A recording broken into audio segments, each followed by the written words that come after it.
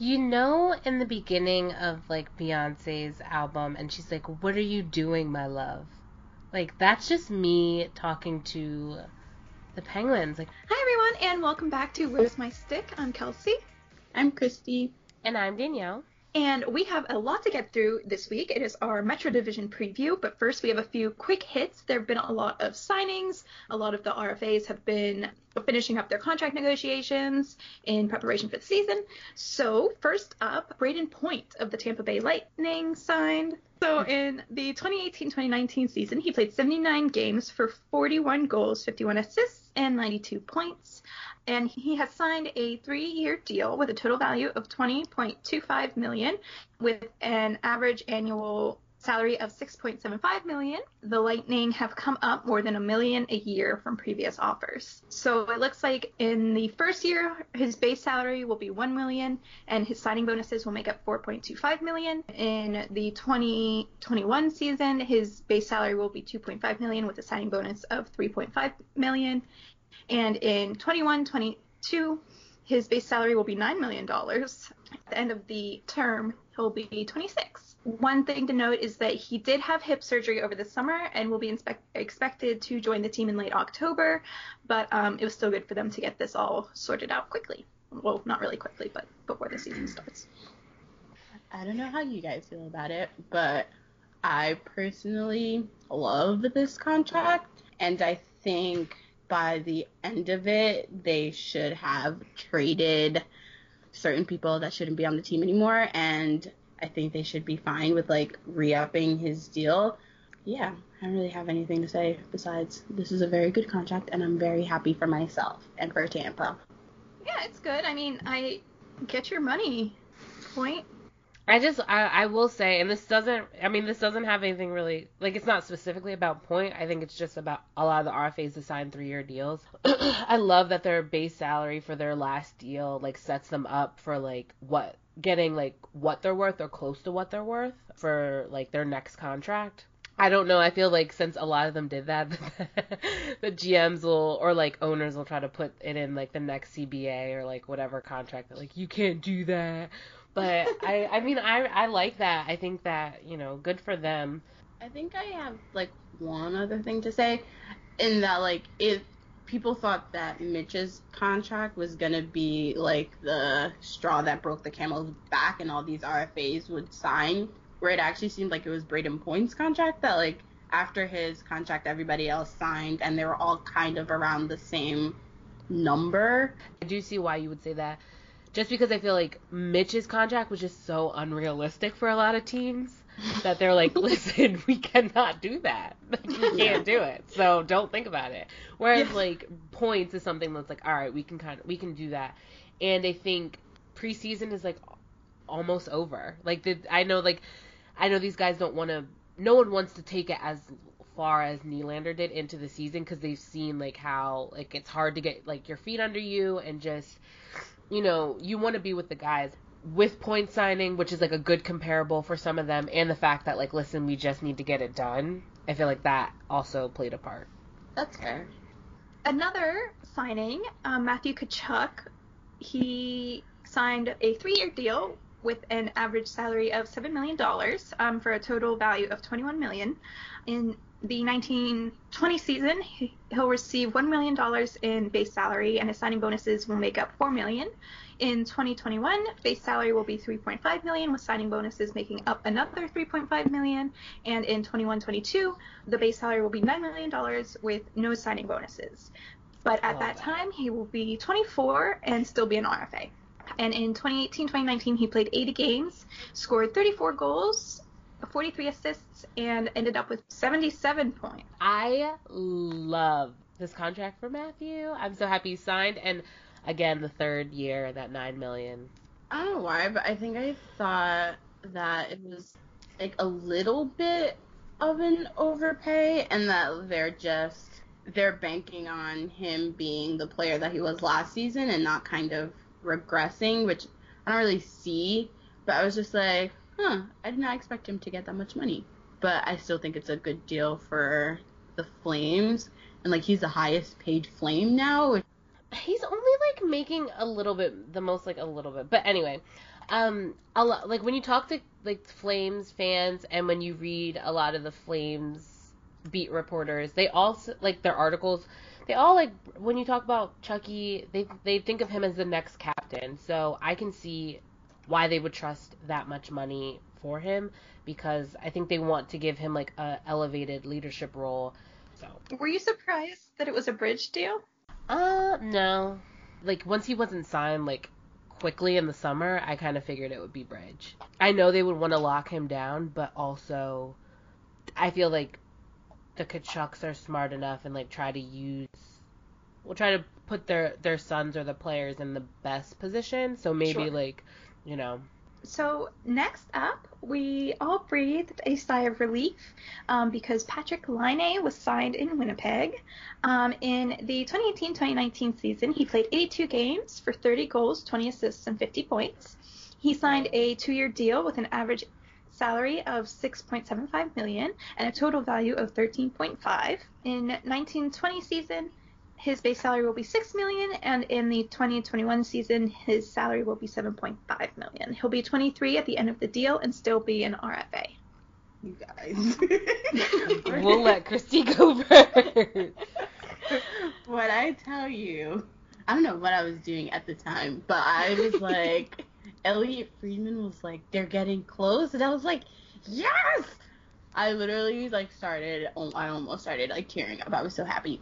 But in terms of the deal, I think this is a really good deal on Winnipeg's side because it's not that much money and it's very much like, okay, well, we'll just give you these 2 years and they have 2 years to kind of show Laine if they want to keep him or if they want to trade him and kind of mend that fence. I think this is a good deal for Laine too, in that if he wants to leave, he still can and he could still be traded. It's also very much a show me deal and him being like, okay, I'm going to show you what I can do.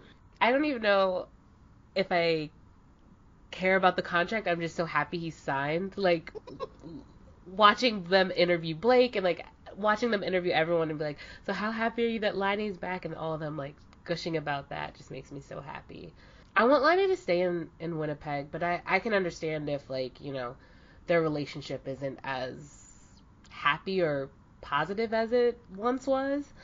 Regardless of the contract, I just want him to have a really, really, really, really, really good year because so many people talk shit about him and I just don't like it was like they talked shit and then they were like, but also trade him to my team, and I'm just like, you can't like right that, like, right. I hate that. I hate, like, don't diminish his value and then try to get him on your.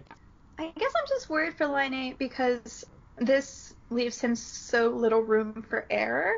Like, if he isn't phenomenal all the time, like this type of deal, I don't know what the end of it's going to look like.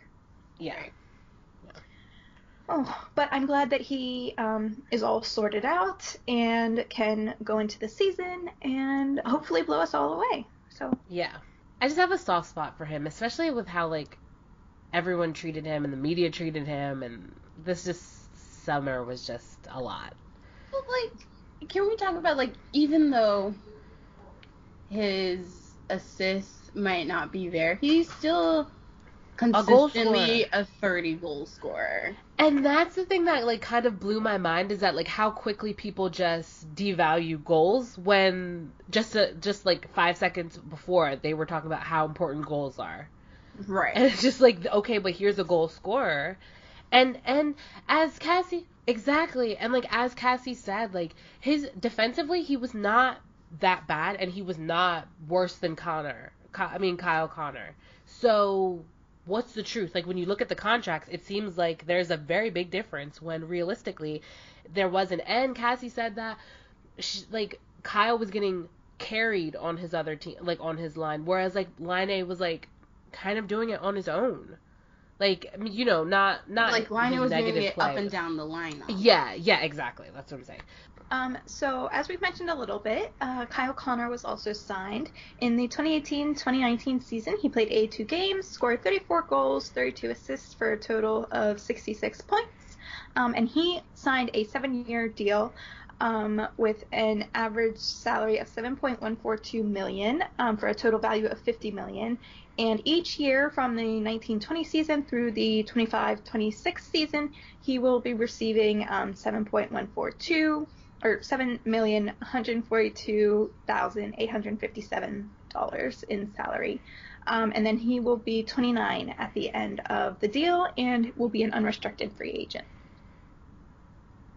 So quite different than Laine's yeah. deal. Personally, I hate it. I think that's way too much money for Kyle Connor. Like, I don't know why there are people in Winnipeg and there are people outside of Winnipeg that thinks that Kyle Connor is better than Patrik Laine. I do not know why that is the case, because I don't think that he is. He's not better. Like we said before, he's not better defensively. Like he can score goals. But I think Laine has a bigger upside in that department. Like, I just would like to see him without Blake Wheeler and Mark Scheifele. I would like to see it. Yeah, I don't think this is a good deal at all. Like, at all. Like, I hate it very much. I personally agree with Christy, like, wholeheartedly, which is surprising. But I just feel like this is way too much to give Kyle. And if you thought that this is what he's worth, the fact that you would pay Laine less is just, I mean, it just shows what we've been thinking, and kind of what was like everyone's thought all summer, is that they seem to value Kyle Connor more than Laine. And for me, I just don't understand that. And I think, like, I don't want to bash Kyle Connor, because I feel like I have been. He is a good player, and like they're both young, and they both can develop into really good players. I just, like Chrissy said, think that Laine has a higher upside. Like, and just like one player, you say just all they do is score goals, that's it. But you don't put them in the same position as other players to succeed. Like, if we were to see Laine with Blake Wheeler and Mark Scheifele, Mark Scheifele, consistently, for a season, his numbers would be completely different. And it's just disconcerting, or disheartening for me that Laine isn't valued like Kyle Connor. And I think that's what makes me look at his contract negatively. Even outside of the whole Kyle Connor and Patrik Laine debate or whatever, like, he's making more than Mark Scheifele and Ehlers, and I think they have more, how do you call it, like, play driving ability than Kyle Connor. And I mean, you can just say they're better players. Well, all around better players. Yeah. Like, I thought that he would fall around, like, the $6 million range. And I think this contract is a bet, like, for him to kind of prove himself. And, like, I don't want to say that they value Kyle Connor more than Patrik Laine. I feel like Laine, like, Chevy, if he could have, he would have signed Laine long term, but I think that's more Laine not wanting to be locked up in Winnipeg long term, especially because, like, if it's longer, they would have to drive the price down lower. And I think Laine is like, no, I can be better, and I'm gonna do better, and I'm gonna earn, like, a bigger contract. I don't know, this might be, like, naive on my side, but do you think that maybe Laine, I mean, he'll still be an RFA at the end of his contract. He'll be so young. Do you think that maybe, like, he would want to be open to other options, while Kyle Connor maybe doesn't necessarily see that for himself and is like, I'll just stay in Winnipeg for as long as they'll have me? This might be me projecting my feelings on the Laine, but I feel like with Laine, towards the end of it, he might have felt, because I never thought that Laine had a problem with Winnipeg and living in Winnipeg or anything like that, but I feel like towards the end of this, like, he might have felt a little jilted, and Laine is really sensitive. So he probably, like, if, I don't know, me personally, if I'm going through this and, like, towards it's getting closer to the season and I'm not signed, I'm probably thinking about other places that I can play in and being like, oh, well, playing there wouldn't be so bad, or, like, you know, so just, like, thinking about it. So maybe he was just like, let me just see in 2 years. Maybe the grass is greener on the other side because they have grass, unlike Winnipeg that has snow. I feel like with any athlete that's put in the same position as Laine, they would like start thinking of other options. You know, because I mean, when you're drafted that high, you think you're going to stay with the team forever, or your whole career. But like this situation, it got like kind of nasty in Winnipeg, and like I know I'm biased because I was always and probably will always be on Laine's side, so I can see like him thinking, keeping that option open. I don't want it to happen because I do I like him in Winnipeg, and I like the idea of him staying his whole career, but like he said in that article, you know, hockey's a business first and foremost, and like, you know, when you see like the true colors of an organization, and like I'm not saying that Winnipeg is like treated him so horribly and all that stuff, but I'm just saying like the fact that you might feel like they're not giving you what's fair, and maybe they don't value as high as you thought they did. I could see him like keeping his options open, or even starting to think about other places that may be an option to play in. RFA negotiations are hard. They are. Especially this season. Like, I mean, the NHL is changing, and I think that's good because I think it gives the players a little bit more power, and I think they definitely deserve that. So. They're both signed, which is looking a little. People are talking about Toronto and their situation. Winnipeg did not have it easy. Oh my God. No, they didn't. Okay, so finally, Mikko Rantanen for the Avalanche. He played 74 games for 31 goals, 56 assists, and 87 points. And then he went on to sign a 6-year deal with an average value of $9.25 million and a total value of $55 million. So for the first 2 years, in 2019, 2020, and 2021, his base salary will be $12 million. In 21-22, his base salary will be $10 million. In 22-23, his base salary will be $6 million. 23-24, his base salary will be $9.5 million. 24-25, his base salary will be $6 million. No signing bonuses, and he will be 28 years old at the end of the deal, and he will be an unrestricted free agent. I'm just going to say I don't really know the Avalanche's situation as far as like cap and who they will have to sign and what's going on there, but I mean, good for Mikko. I think he's like their first player that's actually like made a bunch in their like RFA deal, because a bunch of their players are making like less than 6.5. It's a good contract because it's not as much as Mitch. And their cap has been so good because of the contracts that they have on there. So, can you imagine signing a player for $9.25 million and still having like a decent, still having cap space after that? Like they still have like $6.3 million in cap. Yeah. They could sign someone else if they wanted to. Yeah, they could. So, any last thoughts on this RFA class? Was there anyone significantly overpaid besides Kyle Connor? Anyone significantly underpaid? Any thoughts? All of these RFAs except for one are all wingers, and normally it's centers that get paid a lot of money.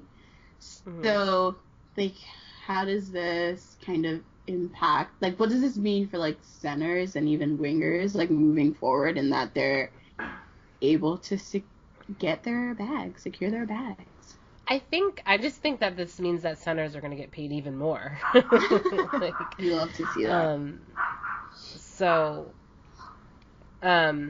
But yeah, I think that we're starting, or hockey is starting to value wingers more, because you see how many skilled wingers there are, and how even on the wing you can drive play and be a positive to your team and still be good defensively, which I think is, well, I think it's true in a sense. I think that people really downplay like how good some wingers are defensively, but you know, with Ovechkin and the guy in Chicago and Tarasenko, like you see how like important wingers are.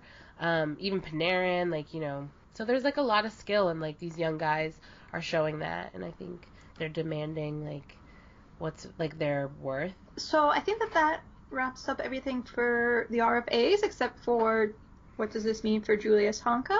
I don't know. I don't know either. Because people were like, all the RFAs are signed, but I think somebody was like, no, Julius Honka, he's still not signed. And I think Disney wants to trade. Yeah, I was gonna say that. I was like, didn't he request a trade? Yeah, a request is just a request.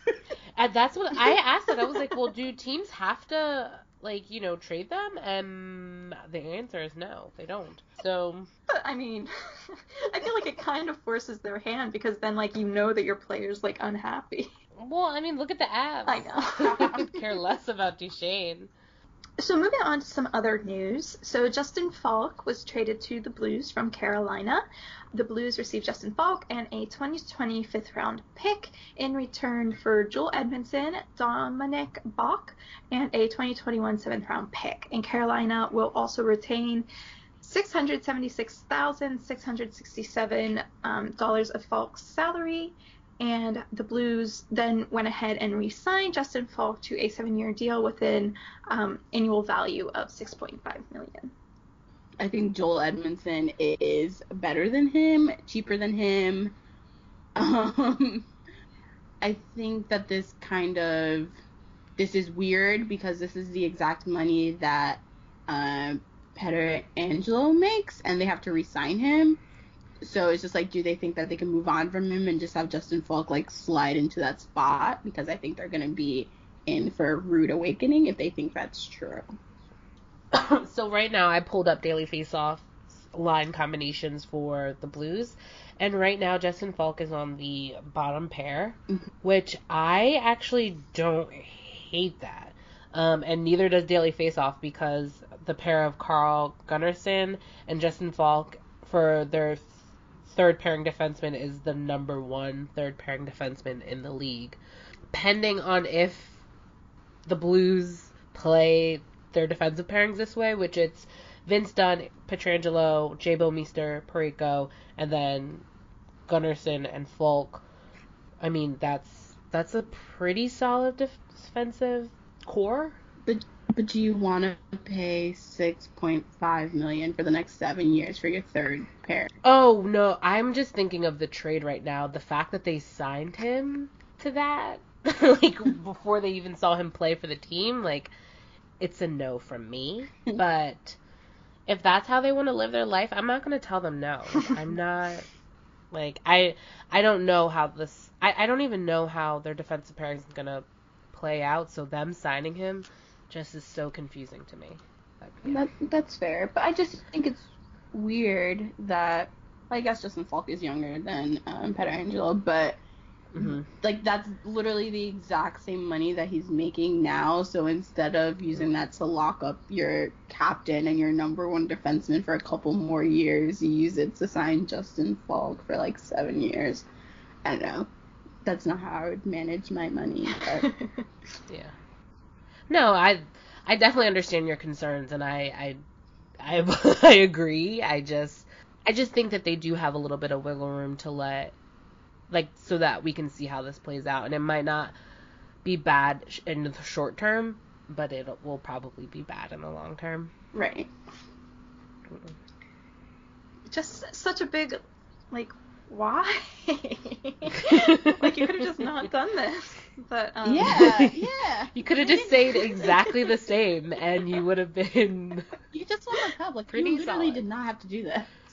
Yeah.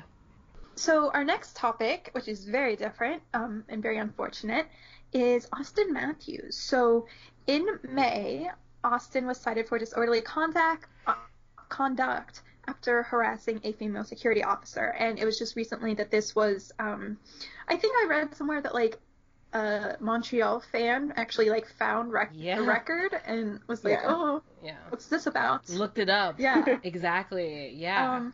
And then as more details came out, the situation got a little bit a lot grosser and grosser and grosser. So basically, Austin and his friends were drunk and proceeded to try to get into a female security officer's car. They were like jiggling the handles. It was locked. And when she got out of the car to confront them, he said that he just wanted to see how she would react. And then she sort of sent them away, and at that point he proceeded to take off his pants and grab his butt. He did leave his underwear on, I think she said. So that's one positive, I guess. But something that really struck me is that when you listen to her talk, she kind of goes into detail about it. And she talks a little bit about how one of his friends, who might have been like less drunk than the other ones, hung back and was like asking her to not tell anyone. Yeah, to not tell anyone, and really trying to get her to like laugh along with him at how Austin was acting and at the whole situation, that it was just kind of like a joke. Obviously not a good joke, not a funny joke. And then it appears that he just didn't tell anyone. Kyle Dubas said that he found out on Twitter, and he went on to say that it is equally disappointing that the incident happened and that the organization had to find out on Twitter. I was sort of skeptical about that he found out on Twitter along with everyone else. But like some other stuff has come out since then, like the stuff about the Leafs having a security officer and all this sort of stuff that kind of makes it sound like, yeah, like Austin didn't tell anyone, but yeah. How do we feel? I, for one, think that outside of, like, everything that it's, like, gross or whatever, I'm kind of glad that they found out on Twitter, because if they didn't, then they would have been able to kind of just make it all go away, and we wouldn't have found out, like, at all. Just seeing from when that Habs fan just, like, found it, and, like, people thought that it was because of a bar fight. And I think myself included, I'm just like, okay, whatever, a bar fight's a bar fight. And then it turning out to be something completely different. Like, I remember seeing people, like, making jokes about it before they found out, like, what it was. Right. Yeah, and I think that's just so wild how it was like a complete 180 then from what everybody thought it was. Yeah. I don't even know, like, to me, I just feel like I definitely agree that it's gross and it's just so disappointing. Like, I'm just so disappointed that Austin would do that, but I'm not surprised. And I wouldn't call myself like an Austin Matthews fan, but I do feel like I held him to like a different standard just because he is a player of color. And so I'm just like really disappointed in that aspect of it, but the part that is just like so crazy to me was just like the reaction on Twitter. And Twitter is its own little world, especially hockey Twitter, but it just like, I'm not surprised that a lot of the guys made jokes about this or just would say that like, oh, hey, this is a joke, but there were a lot of different women on hockey Twitter that tweeted out their experiences similar to something like this, and how it's not a joke and it's not funny. You may think something is so like just lighthearted and just funny, but that's extremely scary for a female to go through something like that. And they explained why they don't think it's funny, and still like members of the media and like still like different like guys on Twitter, on the hockey Twitter, just continue like there's just lack of empathy or like understanding. Right. And like to the whole situation, to me, is just, it opened my eyes, because I feel like, yes, I always knew that men suck. I always knew men ain't shit. Like, yeah, men suck, but like to just see it so blatantly in front of my face, I just was kind of like, wow. Like, is this the worst thing that Austin could have done? No, but I think the way that hockey Twitter, or just hockey fans in general, handle people who have done worse things and more like horrendous things, like Patrick Kane, Drew Doughty, even Casey DeSmith, and how, so like, I'm not surprised that this incident, like, even though it is really unfortunate and really disappointing, because I do like Austin, I'm not surprised that people kind of like wrote it away and like kind of just be like, it's not that big of a deal. but like what Austin did is very, it's a product of a systematic issue, right? And how like what women consider very scary and dangerous, like he's not even thinking about it. It's something that like I feel like he didn't think about enough to even tell his team or to even tell anyone. Yeah. And it's just like it wasn't that big of a deal. And like this woman, this poor woman, like she suffers from PTSD, and like I don't like literally the scariest thing is a group of white-looking drunk men to me. Yeah. Like at night, and you're by yourself trying to do your job, and just like the fact that he didn't even think about it, and he's only thinking about it now because some random person on Twitter found it. Like that's ridiculous to me. Yeah. Yeah. And I feel like she was talking about this a little bit in the statement video that was released. And she said that she initially wasn't going to really do anything with the charges. I think she reached out to the Matthews family, and his dad immediately went into like denial mode, saying, no, like my son wouldn't do that. My son wouldn't do that. And as a family, they kind of brushed it off. And that's when she was like, no, it is a big deal. And that's when she moved forward. Yeah. And I was really pleasantly surprised that, like, the board of the apartment complex, I guess, said that they would back her the whole way. I wasn't expecting that, I guess, because I guess hockey still isn't, like, massive in Arizona, even though they do have the Coyotes and everything. It's just he is still kind of like a high-profile client of theirs, so I was kind of surprised that they would back her on that, but of course, you know, in a good way. And I could be wrong, but I believe in the Katie Strang article for The Athletic, the management was saying, like, we've had issues with this family or him before, so that's why we're backing you. If you feel comfortable going forward with this, we'll back you for that. Yeah. And that was also that was something that I was just like, oh, so you've had problems. Yeah. Austin has been doing something before. Like, I felt like a mom that was like, excuse me?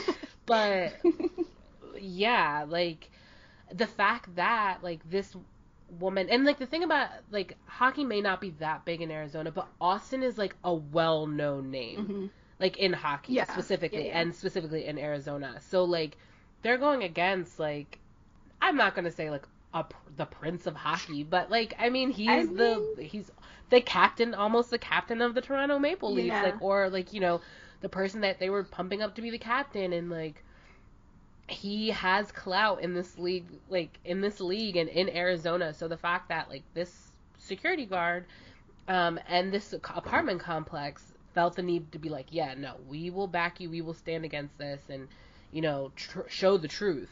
And in all the digging and investigation that the media has done, like,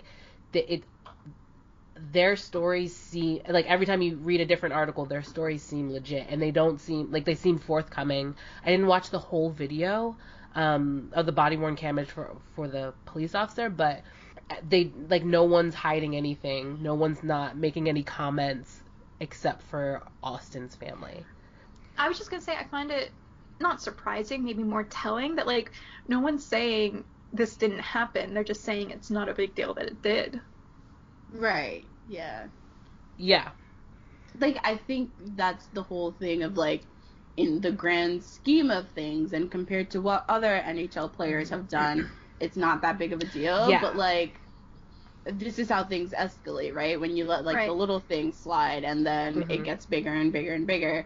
So, and I just hate how this conversation is tied into Austin being named captain, or whether or not he is going to be named captain. And it's just like, these, like, they can be very, like, two different things, but it's like, if you guys are going to name him captain, you guys are going to name him captain.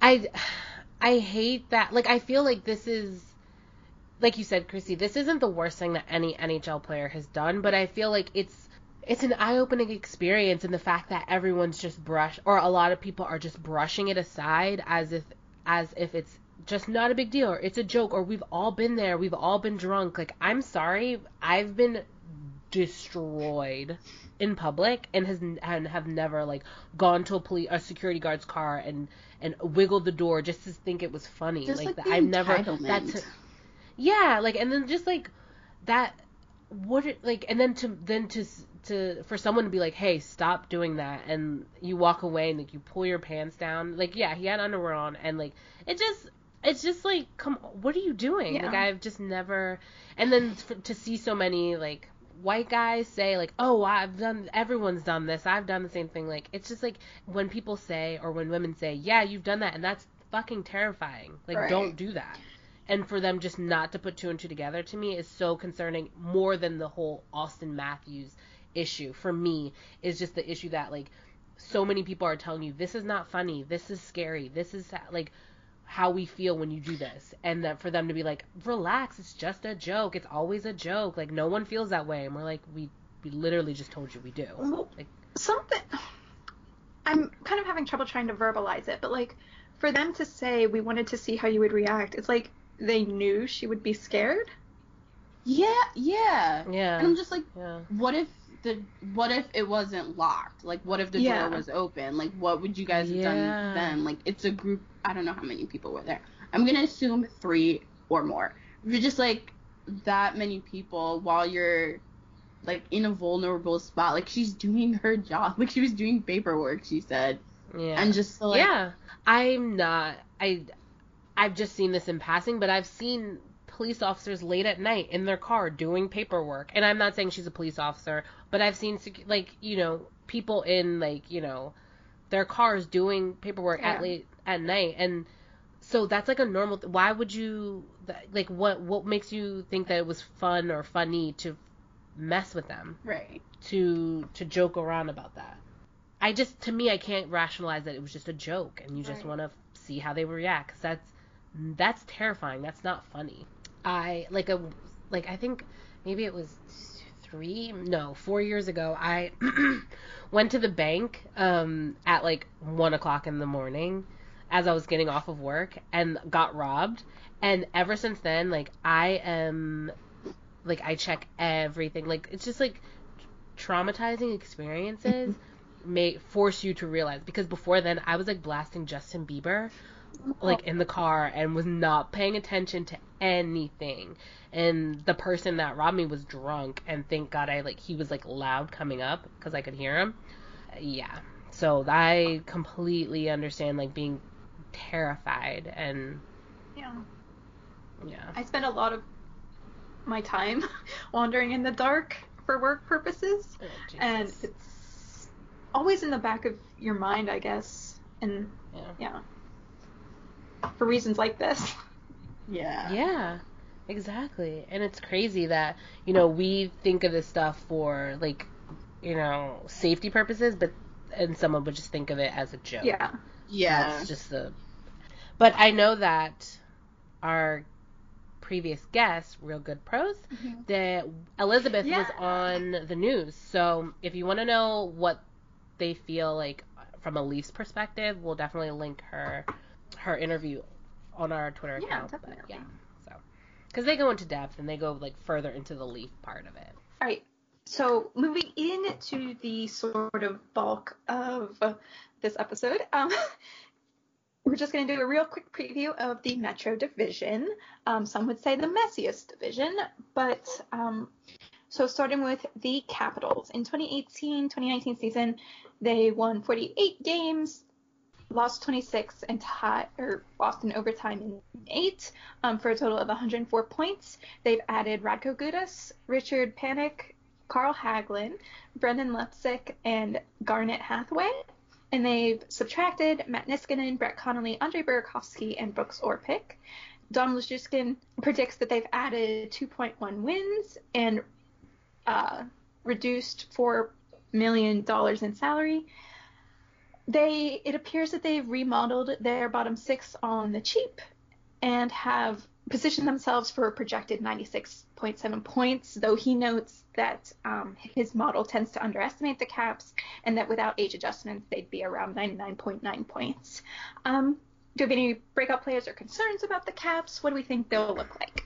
I liked Dom's article on the Caps, like his like breakdown or of their team, just because everyone gives them so much credit. And like I know I say this because I'm about to give them so much credit, I like that he kind of notes that like their star players are getting older, and he doesn't really know if they can continue to produce on the elite level. But he takes in like Evgeny Kuznetsov, how that's gonna like his season is gonna go. Is he gonna continue to project upward into elite level, or is he gonna, wave back down? I don't know. His consistency has always been an issue with Kuznetsov, so I don't know how that's gonna pan out, but I still think the Capitals are gonna be the Capitals, unfortunately, in the Metro Division, and still, I think I would probably project them to be around 100-point, 102-point team. I don't think they'll fall off that much, but their bottom six is the thing that I give them so much credit for, is that their GM, he finds different players and he moves out players that you would think that he would like sign long term, like moving on from Brett Connolly when he scored, like he had an unreal season for them last year, I think is kind of important, because it's like you make these hard decisions and you move out players that you're gonna overpay for, and instead like get different players that could have bounce back years. Like Richard Panik could be a really good addition for them. And then moving on from Niskanen to Radko Gudas. I know a lot of people think Radko Gudas is just like a mindless like destroyer of a defenseman, and in some ways like yes he is, but in other ways like his underlying numbers are really really good, and like he is a serviceable bottom pairing or second pairing defenseman. I'm really excited to see how he does in Washington and see how they play him, because his style isn't very similar to the Caps, and I wonder if they're going to adjust for that and how they can fit him into their system. But he's a really good player, and the fact that Niskanen was on a downtrend the past 2 seasons with the Caps, so getting rid of his contract and replacing him with someone who has better underlying numbers was like one of the smartest moves I've seen in the Metro this summer. In Don's like season preview, something that he noted was like their power play wasn't that good, and that was like something of a concern for them, because I think Backstrom struggled or something. But like I don't believe that this team will be bad until they actually are bad. I would like to see them be at 96.7, though I do not believe I don't believe that's gonna happen, because I think like with the signing of like Carl Hagelin for like their bottom 6, I think is really good for them. I don't know that much about Richard Panik, but I think like Lars Eller with Carl Hagelin should be really good. I know Brendan Leipzig, he was on the Leafs and like the Canucks, and like he didn't really find his place, and maybe being in more of like a systematic role could be beneficial for him. Yeah, I mean, I will say that I know that Holtby, I mean, like any goalie, can get, on a cold streak. Of course, he can also go on very, very hot streaks, and even middle of the road, Braden Holtby is better than most goalies. But I would just be concerned about their backup. I know that he did really well for them 2 years ago when they won the Cup, but I don't find him to be like a like someone you want to be dependent. Reliable. Yeah, exactly. Yeah. So that would be, I guess, my biggest concern. But you can say that about any team. Yeah. I agree with that. I don't know. I keep wanting to like count him out, but he was kind of serviceable when like 2 years ago, and even last year.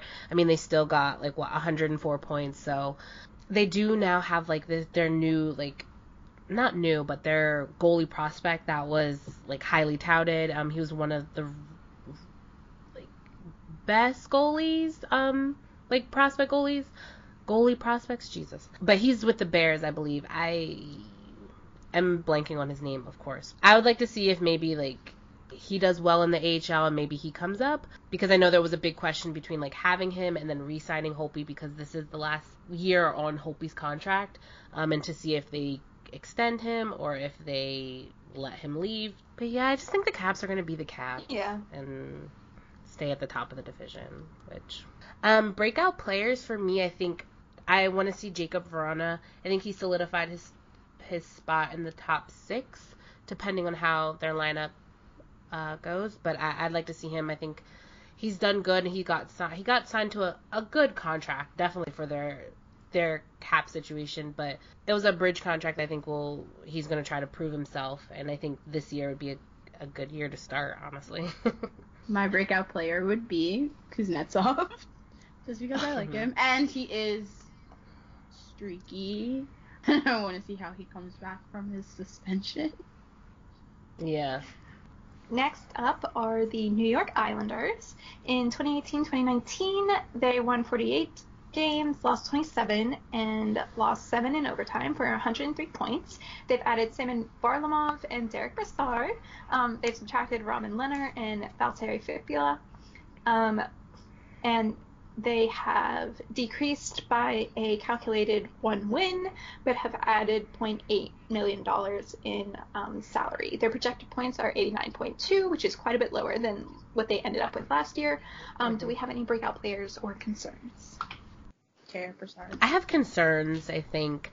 And I mean, I'm not upset about these concerns. I am actually, and I look forward to the Isles taking a step back in the Metro Division, just because, and also, like, their goaltending situation, that was my biggest question for them. Like, Robin Lehner wanted to, sign there, and I don't understand why they would not re-sign him, because he had such a breakout year for them, and he was such a major part of their team's success last year. So I don't understand why they would move on from him and then sign Varlamov long term. I believe, like, that was a contract you could have given to Robin Lehner. That was a big concern for me. Also, I want the Isles to do bad, but then Barry Trotz is a good coach, and so I don't know how bad they will do, or how big of a step back they'll take. They were the only team smart enough to sign Derek Brassard, and that just leaves a bad taste in my mouth. So I wish Derek will have success, but I don't know if I wish their team to have success. I think he's sick right now. He cannot he cannot catch a break. I think I agree that I think Robin Lehner, we can agree. I think Robin Lehner is better than Varlamov, and I'm confused as to why they didn't sign him. I am curious as to how Derek Brassard will be in the third line center role, because I think that's where they'll play him, because he wasn't used to that before when he was in Pittsburgh and then playing in Colorado, and I don't think they played him as second line center. And just having him play like a whole 82 as a third line center and how he will adjust to that, I'm very interested in seeing. I think the Islanders will take a step back, even though they play such like a systematic game. I did see a couple of their preseason games, and Thomas Greiss unfortunately looked very good. I don't think I've seen Varlamov play. Hopefully he's trash, but I think their power play should be good. Just why? Like, they have, like, who do they have on this team? And yet, how? Like, Sweat. Barry Trotz and really good goaltending is a hell of a drug. Right. Like, that's a concoction that...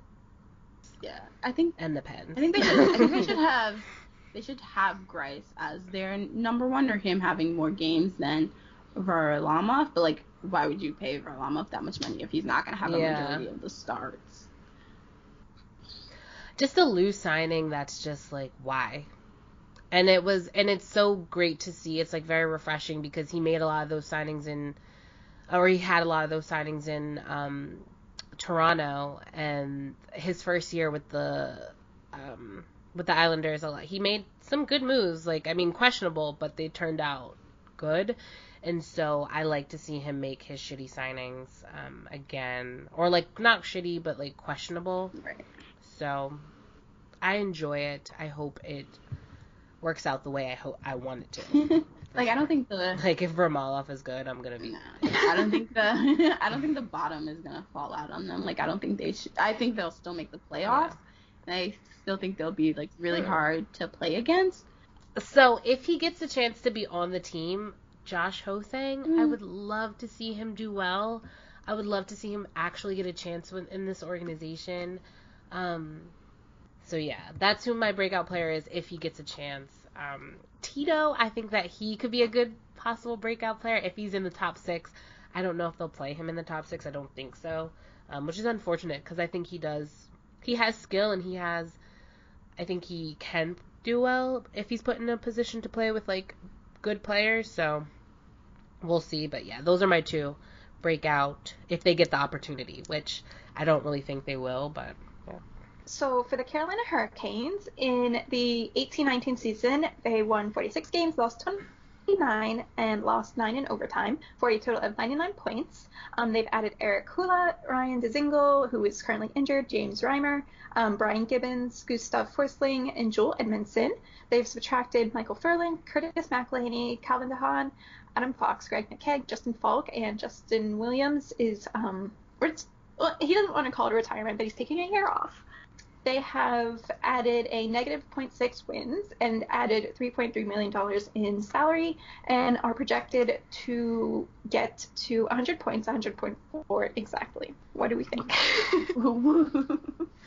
When I first read the article, one of Dom's main points was just how, I'm not going to say bad, but how much of a fit Justin Falk was not on this team anymore. Since then, they got rid of him. So I think this team is going to be really good, and that's really concerning. I think, like, when you look at their depth chart and, like, in Dom's article, how, like, their lineup, I mean, Carolina has some really, really good pieces. Like Nino Niederreiter was just such a great trade, like just an addition. Andrei Svechnikov, if he can take another like solid step forward this season. Ryan Dzingel, I know he's hurt. When he comes back, like it's just they have really good pieces. And then their defense, I was kind of concerned with Mrazek and Reimer, but behind that defense, they just kind of have to be serviceable. Yeah. And that's the scary part, is that like they can kind of get by with such a good defense and such a good top 6. I don't think they made they're the team that I think made the best moves to push them the furthest. Mm-hmm. Like Carolina is who I wouldn't be surprised if they jump the Caps as the top in the division. It would make perfect sense for them, like if it's Carolina, Washington, or Washington, Carolina in the Metro this year, because they've just added such good pieces to an already good team, and they've subtracted some not great pieces from an already good team. So I think they're the team. They didn't make the biggest moves, but I think they'll make the biggest movement in the Metro division. Just with the addition of like Jake Gardner and being able to slot him on the second power play, where he's like a really good power play guy. It's just like I wish my team could have done that. Like Yeah, I was gonna say, are there any concerns with Carolina? I would say, like, is there any? I would say goaltending, but because I don't think those are the best goaltenders, but just behind that defense and behind like their forwards, they should be all right. I was concerned on how long of a contract they gave Mrazek. He really doesn't need to be that great. Any breakout players, do you guys think? I can't say his name. Andrei. Andrei Svechnikov? Him, if he can do really well in his sophomore year. Speaking of hate to see it, the Columbus Blue Jackets in the 18-19 season, they went 47-31-4 for a total of 98 points. They've added Gustav Nyquist, and they've subtracted Sergei Bobrovsky, Artemi Panarin, Matt Duchene, Ryan Dzingel, Keith Kincaid, and Adam McQuaid. And all of that has reduced their wins by 0.75. They've subtracted $19.7 million in salary. They sort of have like a hangover from going all out the night before. You don't regret it, but there were definitely some decisions that were made that have impacted you today. They are projected to have 87.3 points. They have a lot of questions to answer, such as what is life after Panarin and Bobrovsky, who are their goalies, and will there be any breakout players? So what I'm going to say, this is like taking my hate of Columbus out of it. I think it's kind of unfortunate what happened to them, losing all those key players, because, the choices that the GM made, I forget their GM's name? Isn't it like Jarmo Kekalainen? Kekalainen, like he was the one GM that like was like, fuck it, we're going all in, and he made some really good trades, and like he was not afraid to like get big name players, trade draft picks, like, so if it would have worked out, I feel like, and I mean maybe it did, because I mean they got to the second round of the playoffs, but just to see it all fall apart like this, it kind of wasn't worth. I don't know, it depends on how you look at it. If it did work out, and say they went to the Stanley Cup final, you know, won or lost, still you got to the Stanley Cup finals, and you know, it making all those hard decisions and trading away draft picks, and you know, not mortgaging your future, but not kind of not caring about your future, would make it worth it, and like you would see more GMs make these interesting trades and like go all in for a year. So I feel bad that it didn't work out that way, because I would love to see the game change, and for GMs to be less conservative, and to, you know, make some cool moves that like are like you never see.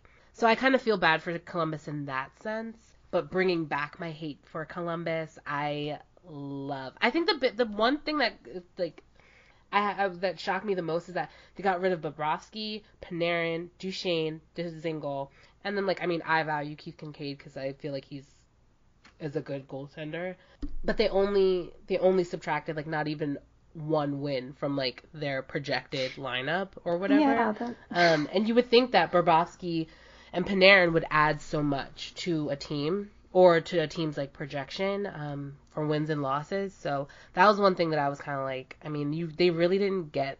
Gustav Nyquist, I think, is a very good player. I don't know if he equals a Bobrovsky and a Panarin in terms of like wins and losses, but that's just me. I don't know. I have not like too much faith, but I think their first line with Dubois and Atkinson. You're so fake.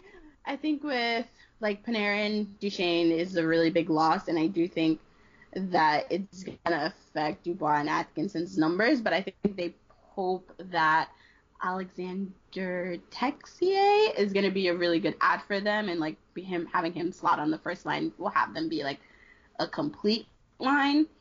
I do think that at this point they are hoping that Alexander Wennberg takes that next step in being like a really good center for them, because he's been not great. It hasn't been consistent for them with him. And I do think that like I don't know why, but I feel like they play like a really good team game, and that they're kind of able to win by committee, but also like before Panarin, they were able to win by committee, and I think that they can do that again.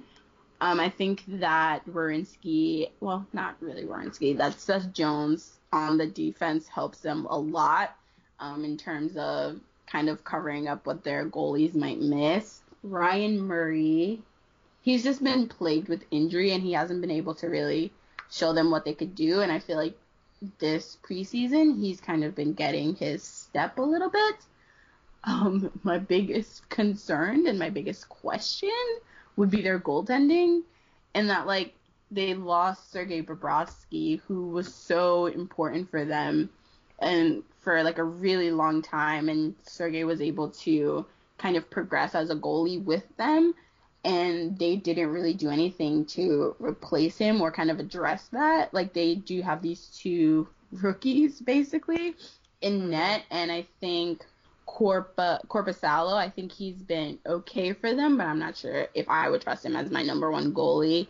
And the other one is literally a rookie, like he's literally a child. So his name is Elvis though, which is fun. But I don't know like what that's gonna be like. Like they're betting a lot on these goaltenders. I don't think they'll be like at the bottom of the East, but I'm not sure if they'll be like such a for sure, like they're gonna make the playoffs.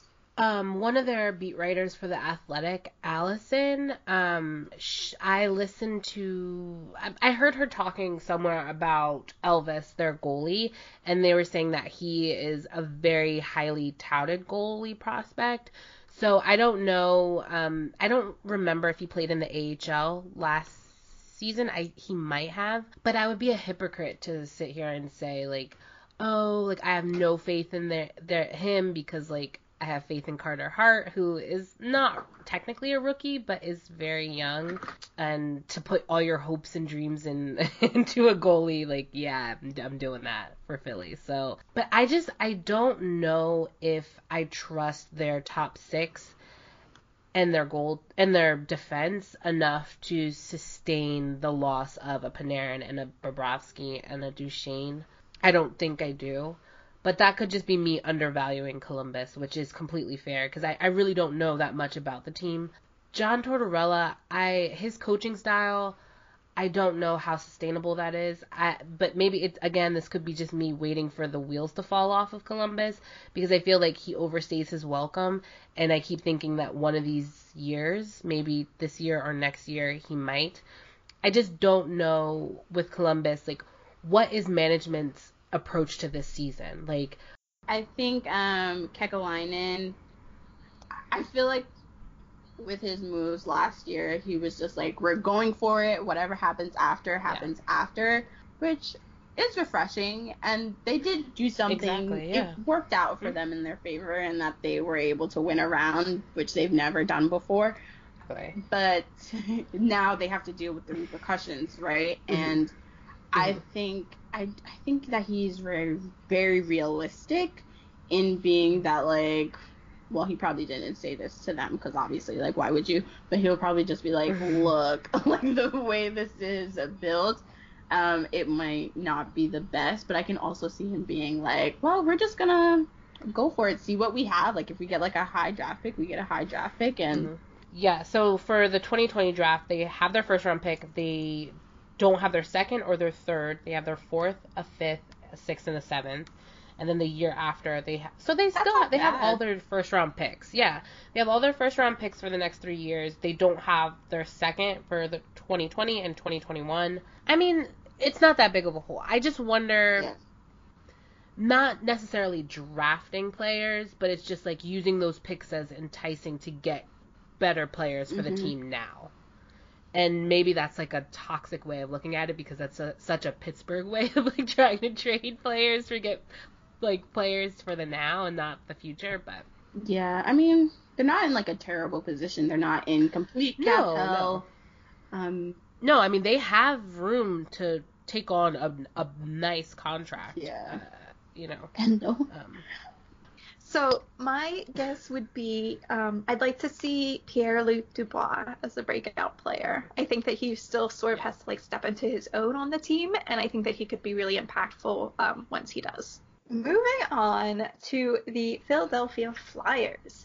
They went 37-37-8 in the 18-19 season for 82 points. They've added Kevin Hayes, Matt Niskanen, Tyler Pitlick, Justin Braun, Nate Prosser, Chris Stewart, who I guess was on a professional tryout, and Alan Vigneault. Alan Vigneault.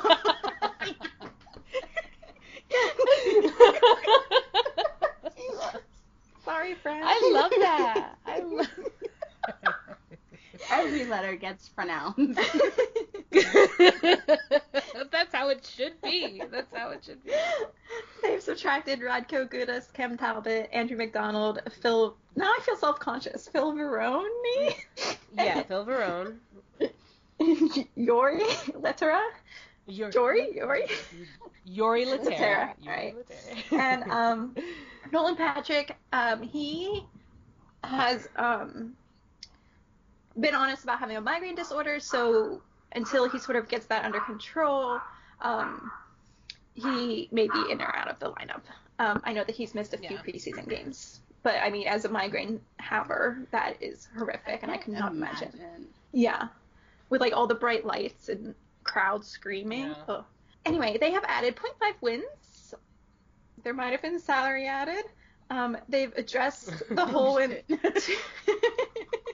in their second line center and revamped the defense.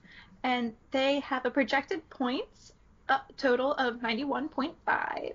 Any breakout players or concerns? I would like to see how Kevin Hayes does on the Flyers. especially if he is going to be on a line with JVR and Voracek.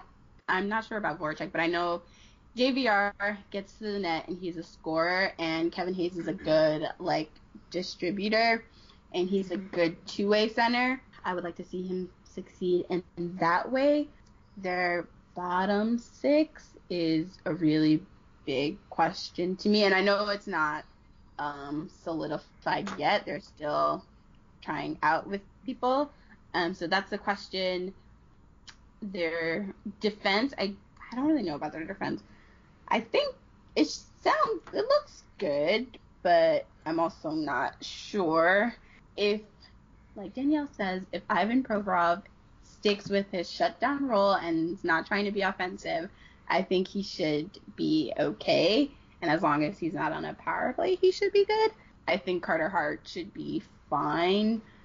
But if Brian Elliott has to start a majority of the games, and I think that should be a question. I will say with Alain Vigneault, he is a very defense-minded coach, and he gets people to play in that system where they're playing like a 200-foot game. So I don't really know about their prospects and how they would fit with that, but I think you want your forwards to do that. You want them to think not only offensively but defensively as well. Mm-hmm. Like I know Kevin Hayes said that, even though he hated it at first with Vigneault, it's really impacted his game and has made him a really good player. So I think that could be beneficial for them, especially for a team that has a lot of young players. Yeah, I think that they did make a lot of changes that will benefit their younger players. I think everything was made to sort of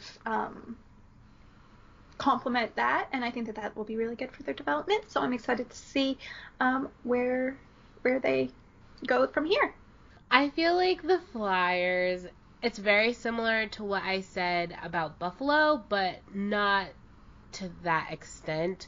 Alain Vigneault is a new coach, so I really don't know what he's gonna do. But from what I've seen in lineups and stuff, currently it's gonna probably be Giroux, Couturier, Konechny, and then Lindblom, Hayes, and Voracek as the top six, which is very, very good.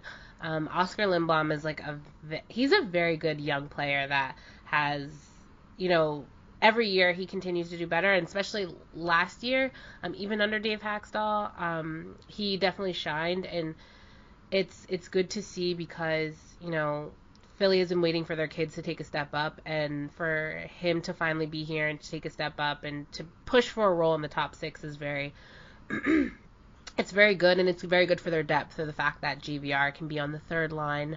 Unfortunately, Nolan Patrick's hurt, dealing with his disorder, his migraine disorder, so we don't know when he'll get back. But there actually are not a lot, but there are players that have the same or a similar disorder and are still very elite.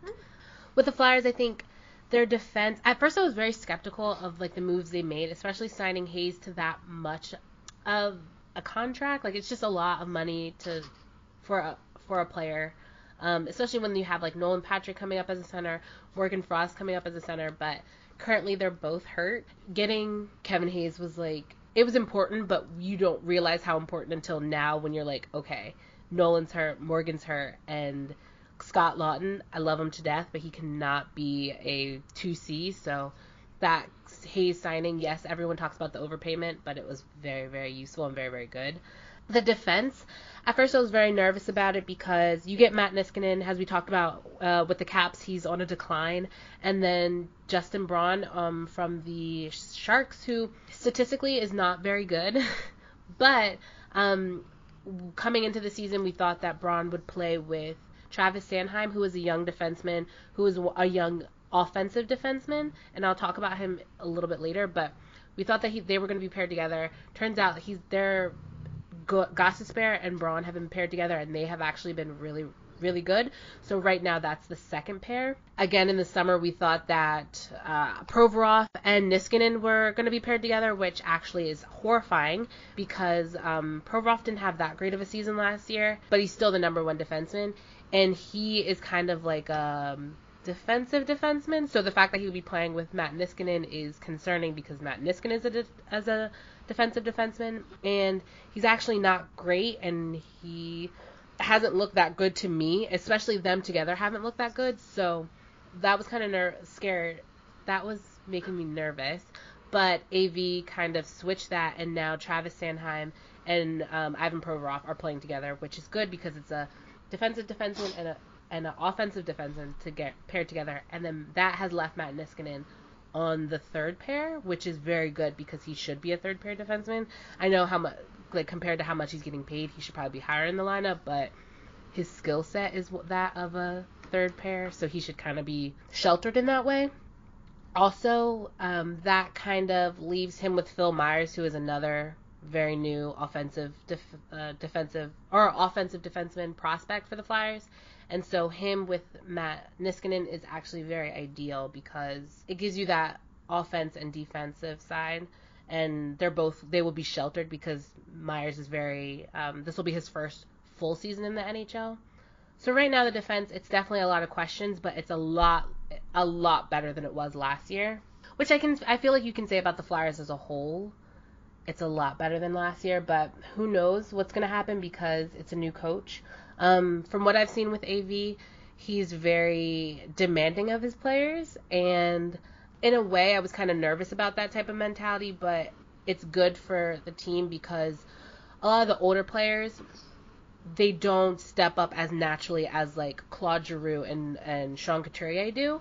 And that was one of the biggest things that why so many people loved Wayne Simmons is because he would bark at the players and be like, you need to step up, like you need to do better. Whereas like Sean Couturier and like Claude Giroux, they really don't. They kind of feel like they lead by example, and because I'm working really hard, you should be working really hard.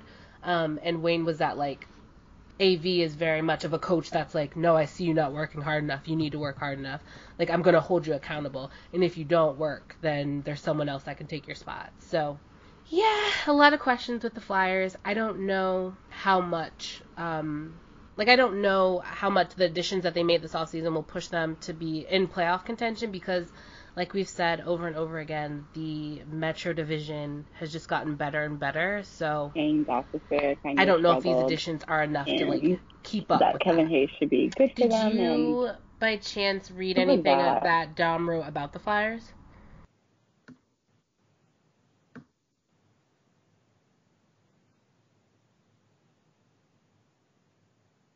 I do know that Shane Gostisbehere tried. So next up, he worked really hard this summer to get back into in the 2018-2019 season. They went 32, 36, and 14 for 78 points. Hopefully he does. They added Artemi Panarin, Jacob Trouba, Adam Fox, Kaapo Kakko, and Vitaly Kravtsov. And they've subtracted Jimmy Vesey and Neil Pionk. They've added 6 wins and $16.6 million in salary. I think the general consensus, and certainly Dom Luszczyszyn's opinion, is that they have added the biggest additions, but they still lack depth at both forward and defense. They're projected to get 84.9 points, and there are some notable concerns for the Rangers, including center depth and young players taking a huge step forward. So what are our thoughts on the New York Rangers? I feel like our thoughts might be similar, Danielle, but I have a lot of them. Danielle will be the judge of that. Okay. Well, so they added I don't know if they are, pieces and all. The consensus is that all good. Yeah. I've watched a couple of their preseason games, and they've mostly had Kakko playing with Ryan Strome, which is not ideal. But they also have Chris Kreider on that line, who's Chris Kreider is good, but I felt like he struggled because he's having to carry Ryan Strome, and then Kakko can't do what he has to do because that line just doesn't work for me. And they have Buchnevich up with Zibanejad, where I feel like Kakko should be up there. And also, they have a lot of young players, and they're all good and serviceable, but I think that they might be putting a little too much on them, like, too quickly. And Brady Shea has looked really good because of Trouba. And I think Trouba might struggle a little bit, like, quarterbacking that power play, because, like, he's looked a little, like, the passes haven't been as good. And they all just lack chemistry because they brought a whole bunch of new people and no one knows how to play with each other yet. So it's all a little sloppy looking right now. Brady Shea and Jacob Trouba as their number one pair. I really Tony D'Angelo is a piece of poop, but he's been okay for them. Lundqvist has looked good, and Georgiev has also looked good. It's just getting their forwards to kind of configure in a way that makes sense. But yeah, they should be interesting, but I don't think that they should go very far.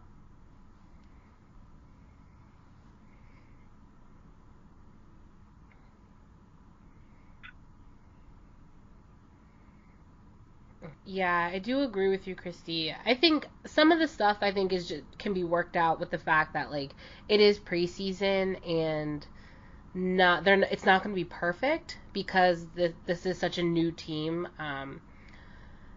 But I think kind of what everyone was saying this summer, like yeah, the Rangers went out and made like huge moves and like super fun moves, like getting like an all-star player to come to play for their team, getting Jacob Trouba, who's like a very good defenseman.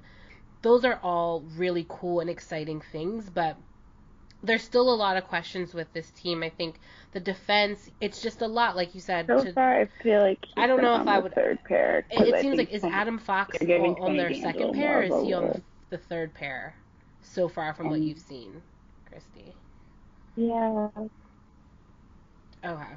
I don't even remember seeing him. I know they've been playing. I keep forgetting about Mark Stahl. Hayek a lot. Is he on their second pair or on their third pair? In preseason, so he might make the team, but that's still so many young kids to have. Mhm. Okay.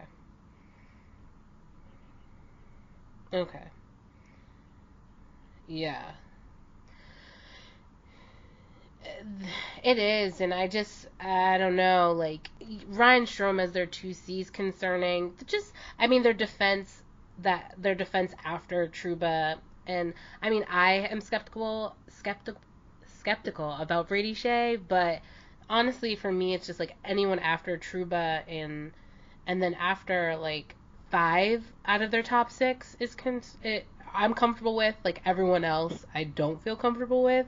Again, like, their chemistry is something that they can develop over time, but just the team that, like, the players that they have, I just don't know if they're gonna make a big enough jump as like we kind of thought, because like you would think getting Trouba, getting Panarin, like, would push you into, like, you know, playoff race, and maybe they will. Maybe they will push for a playoff I think that's spot, just from what I can see and just from how the Metro is shaking out, I don't know if and it was like I'm comfortable thinking that they would. And he was just like, yeah, we made these big moves, but we kind of need to temper expectations and kind of making sure that they know that in the room.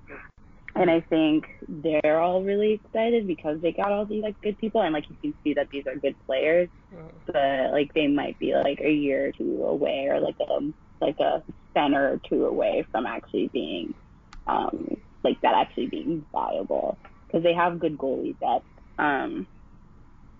but and they have good defensemen depth like coming up in a few years, but it's just not where it is right now. And then I think the coach knows that too, because he was like, I've coached college hockey, like I've coached like younger players, so.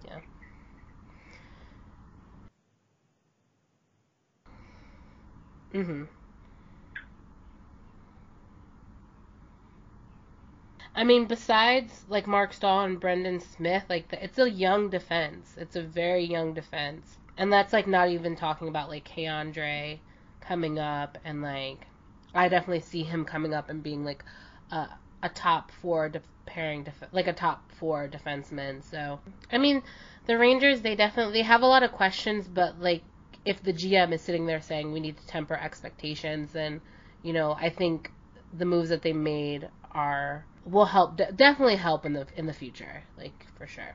Because when you look at the defense, that's the one thing I'm, like, looking at so much, but a lot of the older players, like, they don't have that long, like, 2 more years, and that is kind of, like, when you think that all of their young players, and the young players that are starting now, like Adam Fox, and you said Libor, I don't know, I'm going to say his name wrong, but the other guy they'll have 2 years in the NHL, and so they won't be as, like, rookie new when newer guys step up for their defense, so they can handle, like, being paired with, like, a prospect or a new. Yeah, I mean, I think I'm on that same I think the future is path. bright Like, for the Rangers, but definitely, I mean, just even last don't year, see I them remember thinking that they would making be a push very, right very now. bad, most of all because they sort of sent out that letter and were like, we're, like, prepare yourself, we're not going to be a great team. And then you could see, like, moments of them actually being a good team and stringing together, some convincing wins.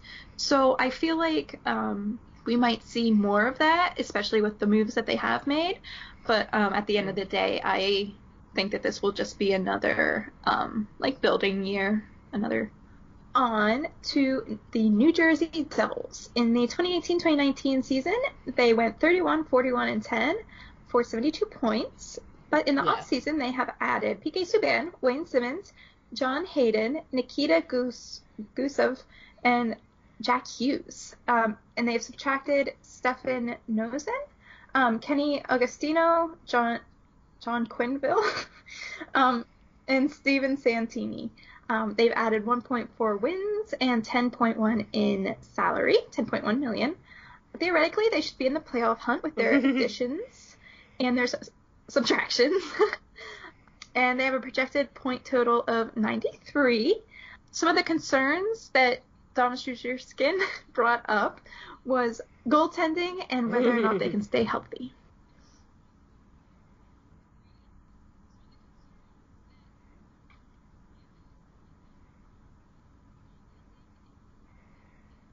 I like the moves that the Devils made.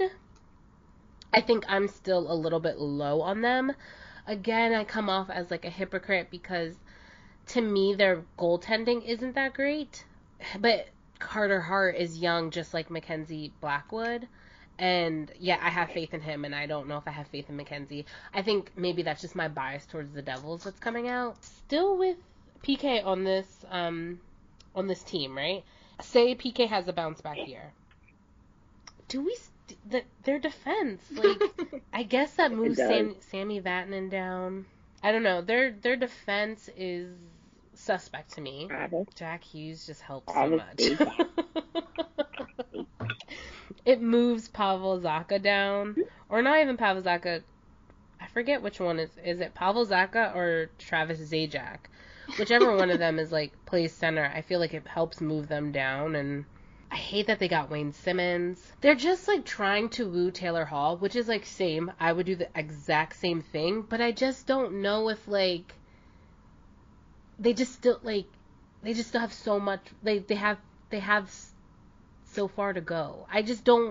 I'm not scared of them, especially in the Metro. But then, like, I can say that, and they could sweep the Penguins, which the Devils were almost going to do when they were bad. So I don't know. I truly don't care know about this team, but I feel about them. Like, I don't want to give them made. credit, but I feel like the moves they made kind of forced me to do that. Yeah. Do we think that PK will make a huge difference? Like, do we think he can bounce back? Like, obviously he'll make a difference to this team because I read off their defense and it was not that good. But do we think that PK Subban at 30 years old I just don't know can bounce back? It's enough to keep in mind last year he greatly was factor injured into for a good chunk of prolonged success in New Jersey. But yeah, I think in general he can bounce back, if only because Chris Letang's also around that age.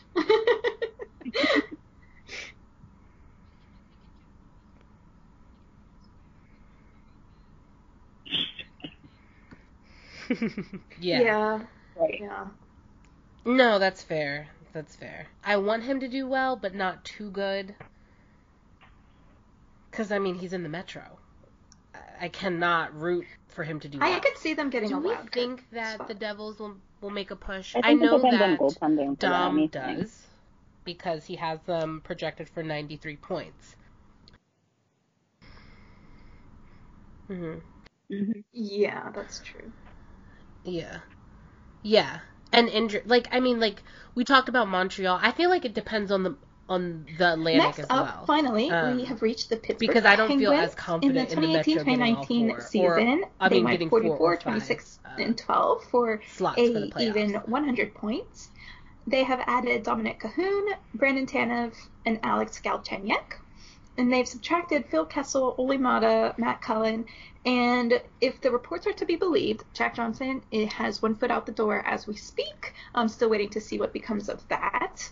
They have added negative 0.72 wins, probably to the Devils, and they have subtracted 4.72 million from cap space. And what is the point of clearing that cap space to begin with if you're just going to sign Brandon Tanev for 6 years? Nevertheless, they're projected to reach 99.7 points. There are a lot of concerns for the Penguins, some of which being the effectiveness of the power play with Phil Kessel having departed, and the fact that Jack Johnson is still on the team. But I'll say again, we may be seeing that change soon. So let's do it. Let's talk Penguins.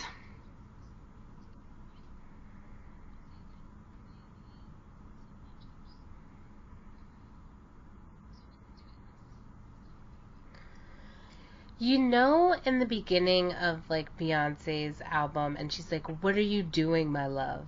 Like, that's just me talking to the Penguins. Like, what are you doing? Like, where do we go from here?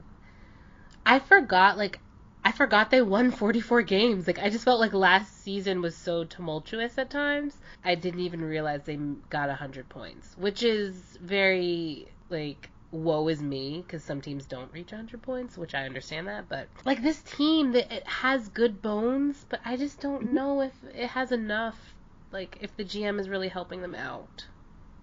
I like the addition of Cahoon. I think he can be a serviceable winger. He's young, he's fast, and he's played with skilled players and has produced. I think I'm the worried 3C he's gonna go with Johnson. question mark that we've had since Bonino left is now gone. No, like, I'm Nick sorry. Bjugstad is a very good 3C. I thought it was gonna be Brian Rust, but now he's hurt. Oh, I literally thought you were gonna be like, he was traded with Jack Johnson. I was like, oh my god. Yeah. Yeah. So okay. So Cahoon, Nick Bjugstad. I think Jaron McCann is a very good winger, and I think he's kind of like Brian Rust, where he can do well on up and down the lineup. And I think that we've seen a little bit more of an emergence of Dominic Simone.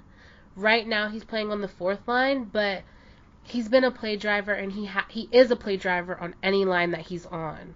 So, you know, I think those are positives. Those are positive depth players, which I feel like we haven't had consistent Is it too much to ask of the Penguins? since 2017.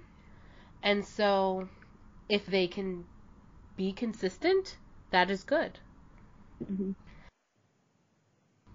Yeah, I also think that Gino is like, he worked out a lot this summer, and he wants to be better. So I think that that's a good thing. He's coming in with a positive mindset, and a mindset where he wants to prove that he's still can play at an elite level. I also think and that an the angry and motivated Gino is like something that smart still to ads, this and day it's a good thing so far. I think Teddy Blueger's having himself a hell of a preseason, and he should get that 4C spot. Justin Schultz has been really good, and I like that for me. Yeah.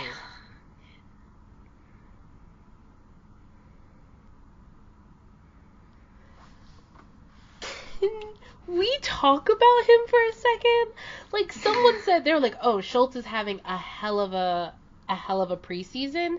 Hello, like, this is what happens when you let your John good or player Josh and you don't Marino put or them with whatever, Jack Johnson. He's kind of pushing And you for love to see that it. sixth You spot, so that absolutely means love either, to see that top four Eric defense. Branson or Jack Johnson wouldn't play, and I love that personally.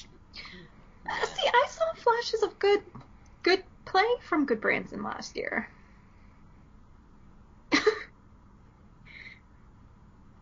Yeah. I mean, who can say? But now let he me ask didn't you: was that score own flashes goals of on the him, regular. or was I that think there Marcus was one or Pettersson two. helping him? But who amongst us has not scored an own goal?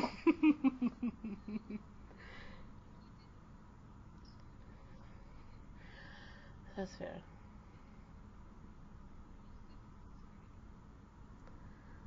Yeah. John or Josh Morrow, that emergence in preseason surprised me because I didn't know who he was before then. My fault. My apologies. But I didn't know who he was, and it's so funny because I saw a tweet where someone was like, so wild that Morrow is what opened the eyes for Rutherford that you need to trade Jack Johnson. Like, you can get a better player and a more useful, productive player for cheaper. Like, it's not that hard. And he was like, it's so funny that Morrow guy is the one to do it when there's like 100 different Morrows in the NHL. I thought you were gonna say someone else we think Jake Gensel will be on the team. For some reason, I seriously thought you were going to say that. Jake Gensel again? Like, can he score 40? I don't know if he'll score 40, but I think he'll still be Jake Gensel. No, solid 30. He better be. He better be.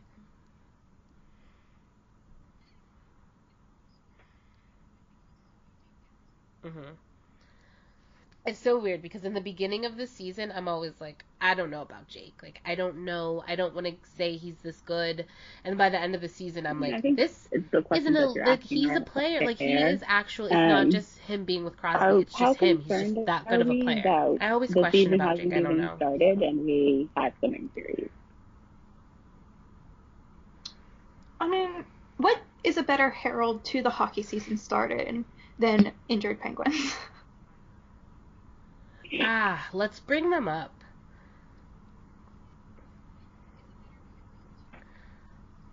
That is true. And have they ever won the cup when he's played 82 games? To keep on the positive note, the last time Sid was out in the beginning of the season, he might be back. I don't know. Penguins won the cup, so... Fair. I don't... So, right now, he's listed as day-to-day.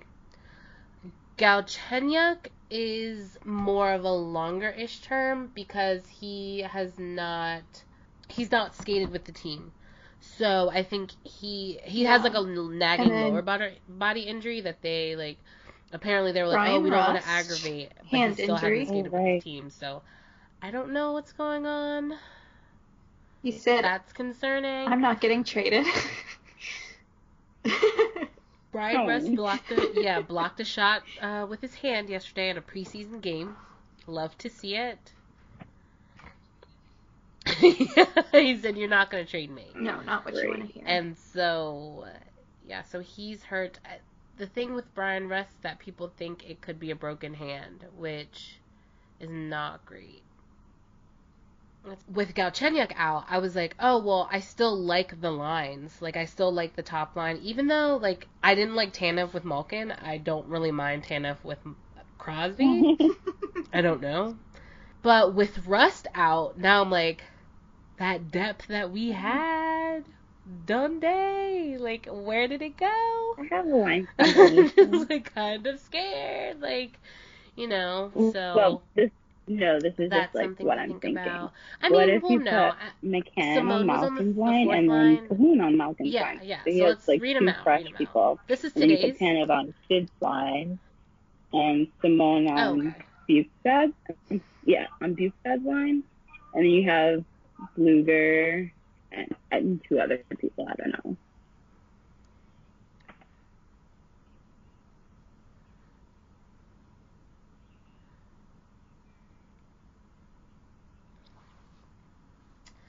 So, yeah, I mean, I'll never say no to Jared McCann on Malkin's line because I think that Jared McCann is a very good winger. Let's see. Okay. Yeah, I think I would agree with you, Christy. So say Sid is good to go for the first game of the season, and it's Jake, Sid, Tanev, then Cahoon, Malkin, McCann, and then you do Simone, Someone else that Bukestad, we have. Hornquist, which I feel like was a line last season. I don't know. And then you do Bluger, Zach Aston Reese. Like Adam Johnson, I know people Yeah. want him to, and We're already out of 12 skaters. Who's the next one? I don't know if anyone else is. Well,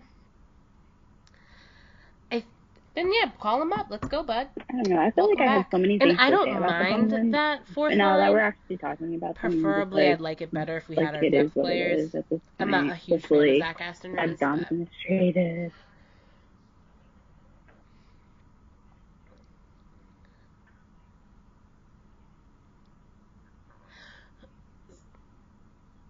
yeah.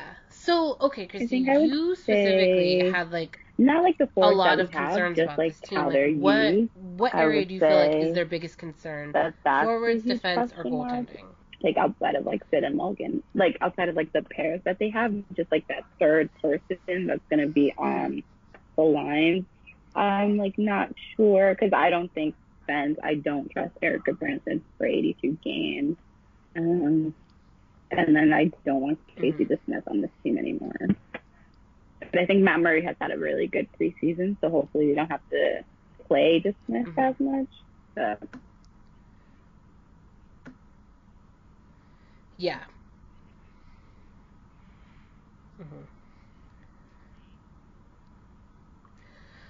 So the thing with Brendan Tanev, and again, I'm looking at this with a clear eyesight because I did not like him on Malkin's line, but the way that Dom like ranks him, they say that he accounts for, I believe, 0.5 wins, and in the lineup that Dom has on his like preview of the Penguins, he has Jake Gensel, Sidney Crosby, and Jared McCann, and Jared McCann accounts for like 0.7 wins. So like the difference between Tanev and McCann, while statistically isn't that big, I know like in real time watching them play, they play two completely different styles. But I mean, I feel like Tanev plays like a similar style to, I wouldn't say a Chris Kunitz, but I would say like Duper, like a very speedy, like aggressive style, and like Sid is known to like that in his wingers. So it wouldn't shock me if Tanev like stays on that top line. Just I found that like Sid in likes Winnipeg, he'll score you like a random goal out of nowhere, and then he's like the best player that you've ever seen. Like he kind of reminds me of Forney, where he kind of tries to get into all those dirty areas, and then he'll like score a couple, and then he's like a fan favorite because he does that. It looks like he's the one that's driving play when it's not really him. He's more of a product of his line. But Sid has worked well with Horny, and Sid has worked well with people that do that. So if that works, that's fine.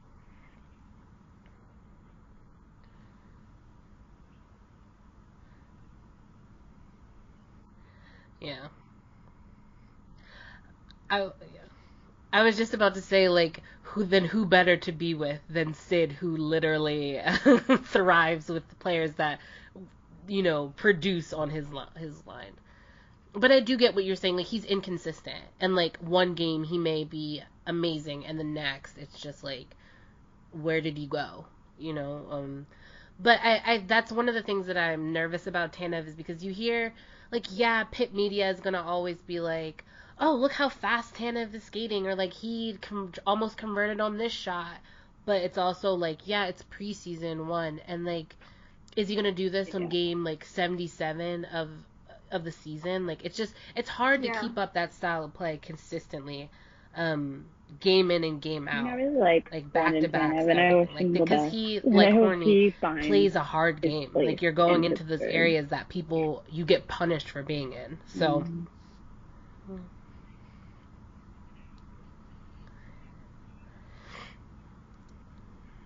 Yeah. I think for me, my biggest concern is just like what Mike Sullivan is gonna do. So far, I've liked the past couple of preseason games, like his lineup decisions. I really like the decreased or demoted role that Jack Johnson has played, and I don't know whether that's because Rutherford is actually gonna trade him or if Sullivan is like, I'd rather play this other player. I don't know, but the fact that he played 81 games 82 games and then 3 playoff games is concerning to me. To play more than Jack he's Johnson. back, and I don't trust Sullivan.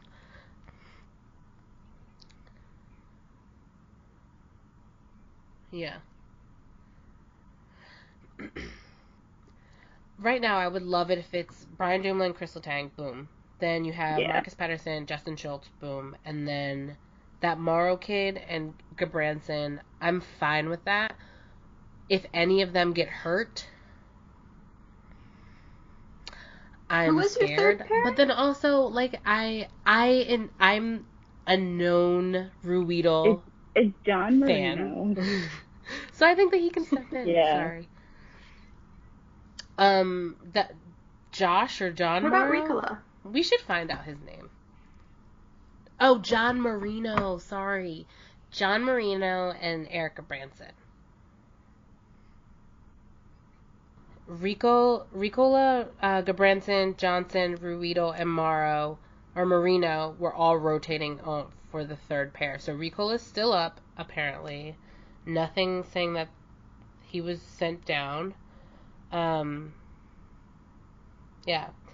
So he's still an option. I wouldn't mind if it was Ricola and Gabranson as the third pair either. So there's some options. So even if you get rid of Johnson, or even if you don't, and you just don't play him, there are other options at defense if someone gets hurt.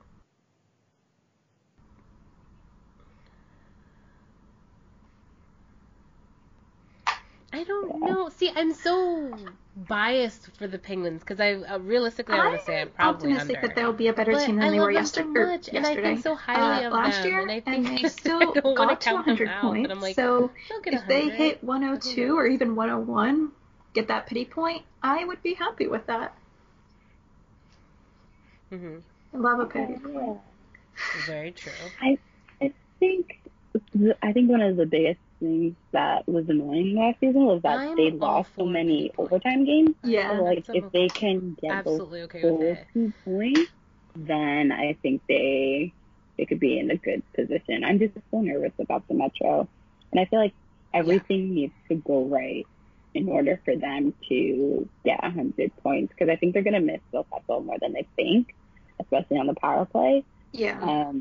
Because it didn't look great last time I saw it, but I think they can. I'm gonna say 99. Oh. Yeah. Fair.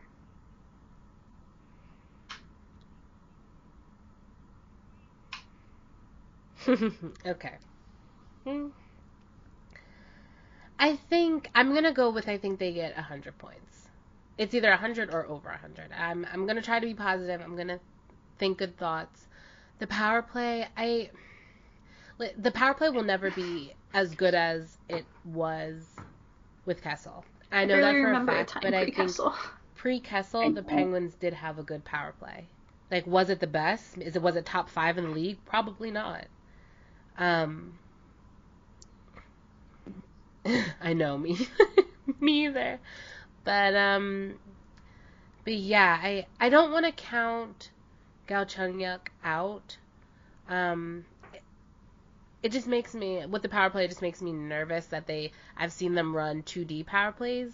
And listen, I was a 2D girl. Like, I loved 2D power plays, but I also know that how ineffective they are. Now, not every 2D power play has Chris Oh yeah, Letang. hair. Any other big predictions like for the a fourth Penguins that we can forward? try to like keep track of? But so I'm over, you're over, and Christy's under. Goal. Jake. And then Jake is good. good. Jake. Well, who do you think will score the most goals? I'll say think Malkin Jake. then. Malkin will score 45 goals. ooh. Well, we have to be a little bit Oh. different. So you just wanted to switch No, yours. It's okay. Well, wait, I was gonna switch mine to Malkin. Oh, okay.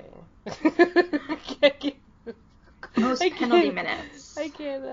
Yeah, like when everyone picked Jake, I was like, wait a minute. Ooh, that's a spicy one. I'm so toxic. Malkin, you think? Okay. What was the last season? What was the last season? Malkin. For sure. Yeah. That. Oh, Huh? Oh, Malkin. Oh my For gosh, sure, and the Malkin next did it last no, never mind, season they're when he not was in order. frustrated. I thought they were going Oh. to be in order. Oh, maybe it's He like had 80, per game. 89 penalty minutes. Because last the season. next closest was Chris Letang with 48. That was like 40 more penalty minutes.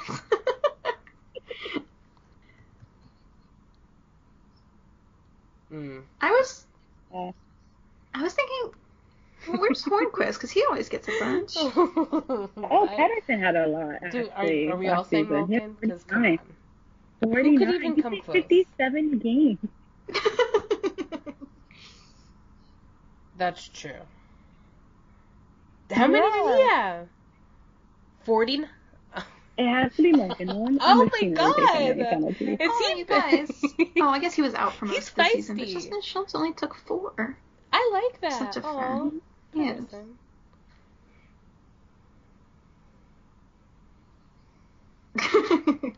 Probably. Or like he didn't even do He's anything. an He's angel. innocent. When has he ever done anything wrong? And those 4 were probably too many man penalties. We're like, all right, Justin, go to the box. Yeah. Yeah.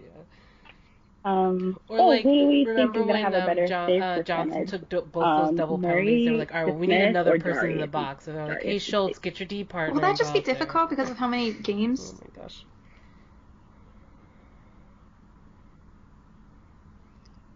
Say Murray. Yeah, I'm saying Murray. Yeah. Well, I mean, yeah, but Oh, like wow, you yeah. can still. Hey. Well, Yeah. How dare you mix those two up? I'll be different and say to Smith. who do we think Yeah. Wait. Yeah. I mean, no, I meant Jari. Oh my god, I is going meant to have the most Jari. points?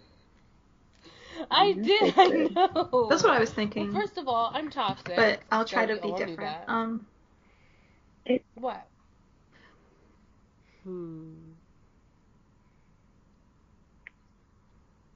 That's what I was thinking. All right, so you said Sid. Okay. I'm gonna Hey, say. I want to say Jake, but I feel like. I like All how right, you're just say like Jake. this I'll say team. Malkin. We're just going for it. Like Third? listen. So where do we feel like Third. this team will fall in the Metro? I think third. Mm. Gosh, do you really think that Carolina will Where do we think the Pens? beat Washington in the standings? I don't know.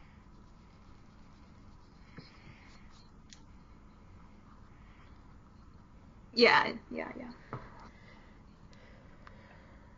They're good. They're Wow. good. I was thinking So, okay. fourth, but Kelsey, I you didn't. say, I wanted to have faith in You say third as well. I feel like I'm faith. Okay. I say Yeah. third, but I'm gonna be a Debbie Downer and say fourth. Yeah.